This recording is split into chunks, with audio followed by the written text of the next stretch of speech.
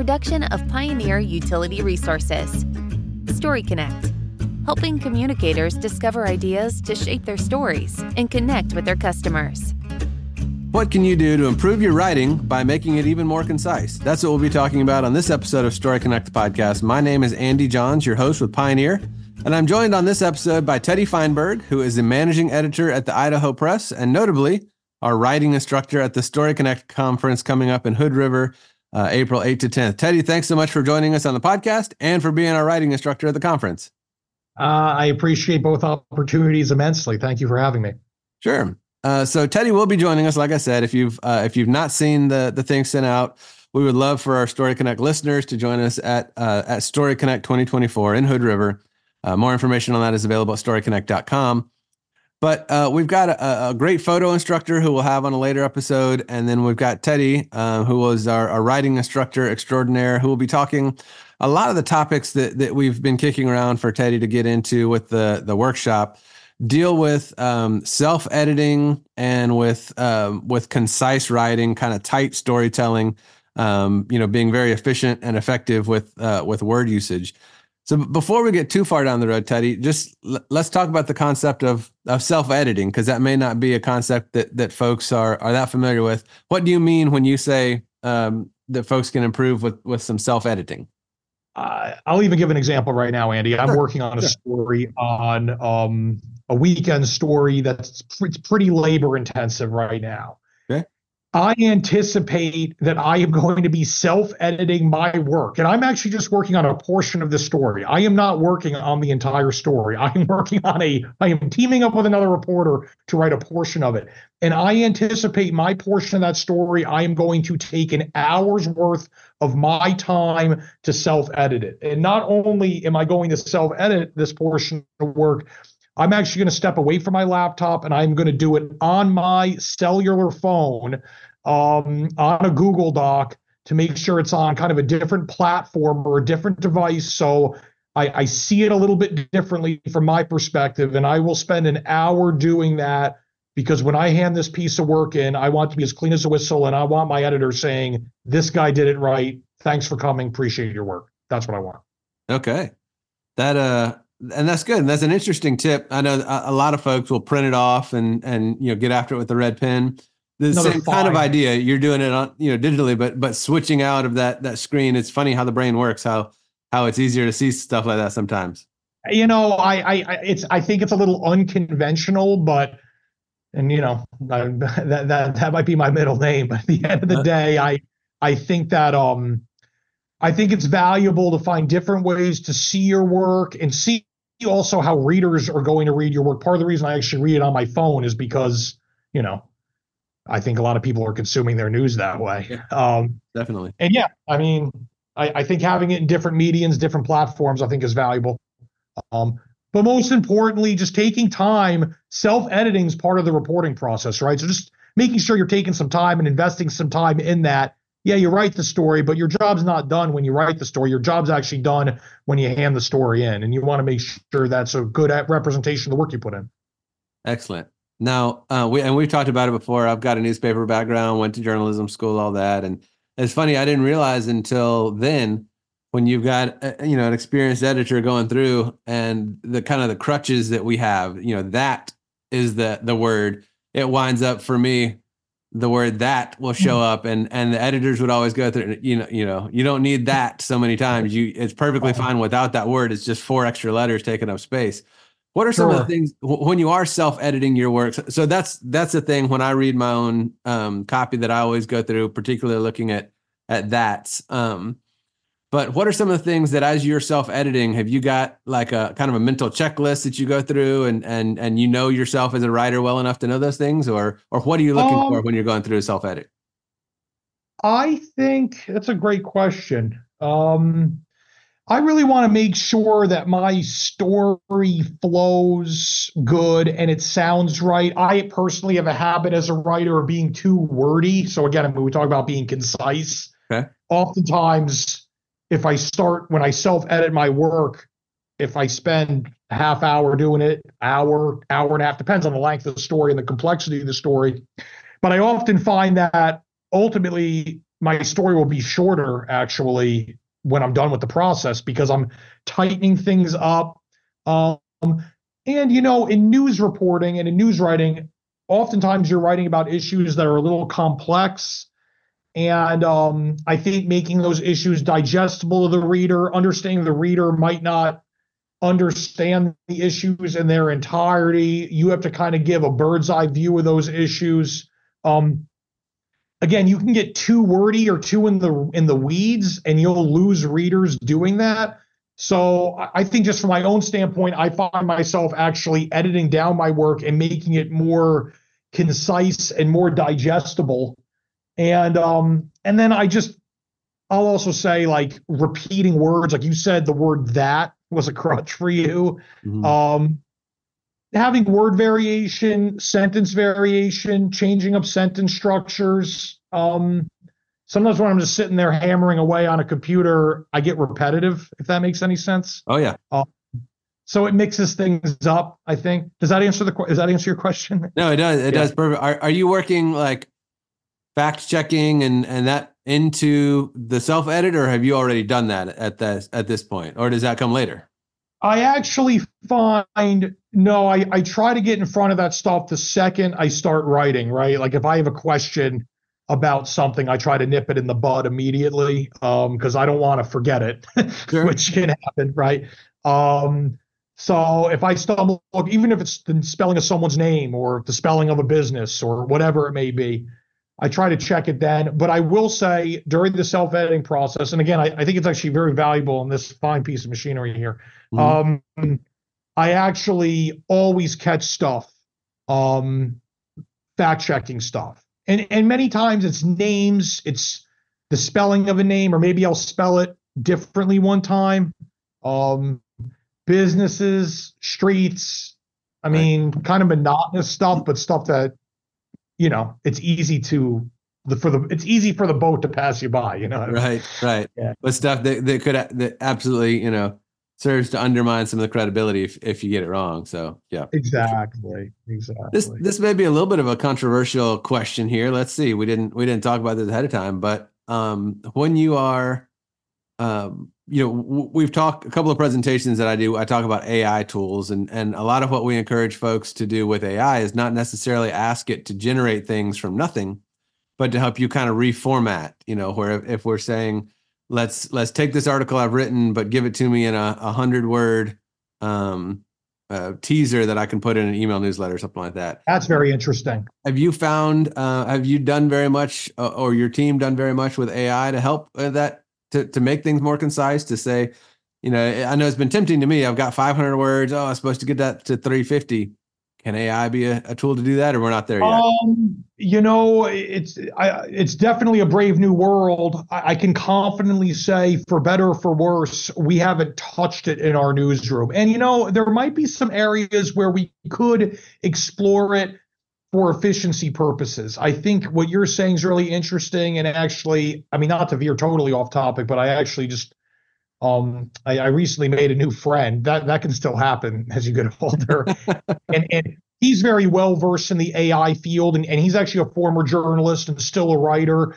And he was talking about some of the things that AI could be beneficial. And some of the examples you gave, I actually think are great. I think for some of our newsletters, we certainly could explore it.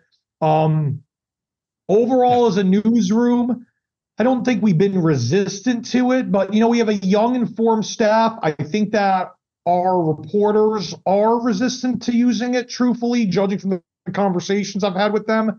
Yeah. I do think it's 2024, and I do think finding a way to explore using it for efficiency purposes that you're alluding to, honestly, to not explore it, that's called burying your head in the sand, and I don't think that's a smart move. So I think we could exploit it for certain areas, but we haven't dipped our toe in that water really at all here.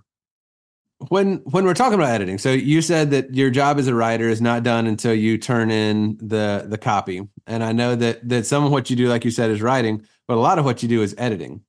And I know back from remembering the times that I turned in what I thought was a masterpiece, and the editor didn't agree. and that's hard. We joke about it. Being in the newspaper business, you got to have pretty thick skin to be able to take that. But it's hard for folks. Do you have working with young writers, new writers, with folks that don't have a ton of experience? Do you have any tips for them or any lessons you've learned yourself to kind of help get over some of the feelings that come up sometimes when an editor does take a red pen to the copy that you've turned in? It's an outstanding question. And, on one hand, you want people that are passionate about the words they're putting on paper. So you love that fire. But at the same token, you also need to know that, people are in their roles for a reason, and there is a hierarchy. And again, I mean, people are in their positions for a reason. I would say the biggest thing is this. Writing is an art form, right? I think journalism is an art form. Oftentimes we personalize our work. I do it too. We take a lot of pride in our work. I would just say the less personalization on that front, don't take it personal. Have the ability to let go, and also pick and choose your battles, because you're not going to win every one. But and depending on the editor, you may not win any of them, just for the record. Depending on the editor, you might not win any of them. But I do think, in any good working relationship, there's a give and a take. And, generally speaking, if somebody gives me 5 things, I'm probably not going to say yes to all of them. But if I see it that, 1 or 2 of them is particularly important to them, we're going to work to find a middle ground. So yeah, pick and choose your battles. Don't personalize it. And also understand the editor probably is in their role for a reason. They probably know what they're doing. And they're ultimately, we all want the same thing. We want the best piece of work out there for the community. I mean, that's simple as that. What are some of the things that you do as an editor to help writers get more concise or to help shorten stories? Is it cutting back on some of the exposition at the beginning where they're laying out background, or is it a word by word? What are some of the strategies or things that you look for when you're trying to help a writer make a more concise article or story? Yeah, so I think here we have a very good editing process. Not to get too deep in the weeds here, but we have a good system where they really see the edits in place, and we explain why we're doing them. It's actually, honestly, out of all the newspapers I've worked at, I think we have the strongest editing system here, believe it or not. Okay. I think, though, the most important thing in my job, and this is something I've just kind of come across, honestly, the last 6 months, but better to get in front of the story than behind it, and with the reporters, in fairness to them, it would be fairly upsetting to me if I handed in an 800-word story and the editor's like, this should be 500. That's a conversation that should be happening before the jump ball. Okay. You know what I mean? Don't tell me in the second quarter what you need. Tell me in pregame lineups what you need. I mean, I don't need to be making it. So I think that's been, again, we're all learning. And I think that's been a key lesson here, is kind of like, hey, look, like, good story idea, let's make it this and not this. Or, maybe it actually garners a 1,200-word story. Even, kind of reciting, like, this is your lead, this is your strong intro, good nut graph here, this is what it should say. I just think being in front of the coaching, good coaches are in front of the ball, they're not behind it. I guess that's probably the biggest thing I've learned. That's a really good way to think about it. Yeah. When you talk about communication, obviously you're speaking my language there. In that relationship, I remember I worked at a newspaper for over a year before, and I was covering like a region area where I had a lot of datelines. Our rule was like, if it's outside of the home county for the paper, we would have a dateline on there. And I was there for a year. I mean, a few hundred stories before an editor came up to me and said, hey, on the dateline, when you do 2 minus signs, every time you've done that, I have to go back and change it to a long dash or an M dash or N dash. And if you just do this, it doesn't do that, and I don't have to do that anymore. And thank you for telling me. And then I started thinking back. I mean, he had to change that a couple hundred times throughout the year before he came to tell me. So yeah, I think what you're saying there, that rings true, that communication on the front end and even in the editing process. Sounds like y'all have a good level of transparency in there so folks can see the edits. We definitely do. Now, I mean, again, that doesn't mean we don't have hurdles or that, there aren't disagreements here and there, but there is very clear, I've worked at publications before where I've written stuff, or someone else has for that matter, and I just changed it and I didn't communicate with them about it. Or I picked up a story before that I've written and I'm like, I didn't write the first 4 or 5 paragraphs. And I think that's a disservice to everybody involved, right? I mean, but this is what it needs to be. And oh, by the way, here's why. And hey, you know what? I'd rather have that than get blindsided. And again, kind of talking about the story, the expectations of the story before it's written as opposed to after it's written is always a good rule of thumb, I think. Yeah. Well, I suppose in an episode about being concise, we don't need to run too long here. But the last question I had for you, Teddy, was what advice do you have for somebody who's maybe they've listened to this and they've realized, those are some things that I need to do. I'm always struggling with keeping a story concise. What are some pieces of advice that you might have for them to get started to become a better writer by focusing on being concise? Again, I mean, I don't know. I think a great tool personally. I love reading Associated Press work. Okay. They do very good. And again, we're talking here as it applies to my job, but I think it could apply to any form of writing. Sure. They have a very balanced approach to their reporting. They might lean 60-40 one way or the other, but I think that they walk a very fine line there. They cut it right down the middle. They do it in a very concise form. They also have some very good long form journalism.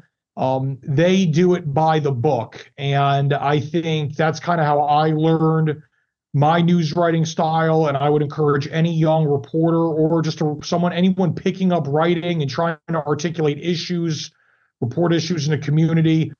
I would point them right to their website or right to their app. And I would tell them, get to work, get informed about our society and figure out how they're passing out the message, because that's how I've done it. That's how I've done it.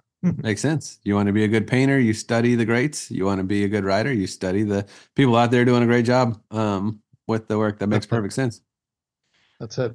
Hey, Teddy, thank you so much for joining me. No problem, Andy. Thanks for having me. He is Teddy Feinberg, the managing editor at the Idaho Press and the writing instructor at the upcoming StoryConnect conference. Again, you can find information about the conference. We would love to have you join us. Information is at storyconnect.com. It's going to be in Hood River, Oregon from April 8 to 10. And like I said, we would love to see our listeners of the podcast also join us there in Hood River. He's Teddy Feinberg. I'm Andy Johns, your host with Pioneer. Until we talk again, keep telling your story. StoryConnect is produced by Pioneer Utility Resources, a communications cooperative that is built to share your story. StoryConnect is engineered by Lucas Smith of Lucky Sound Studio.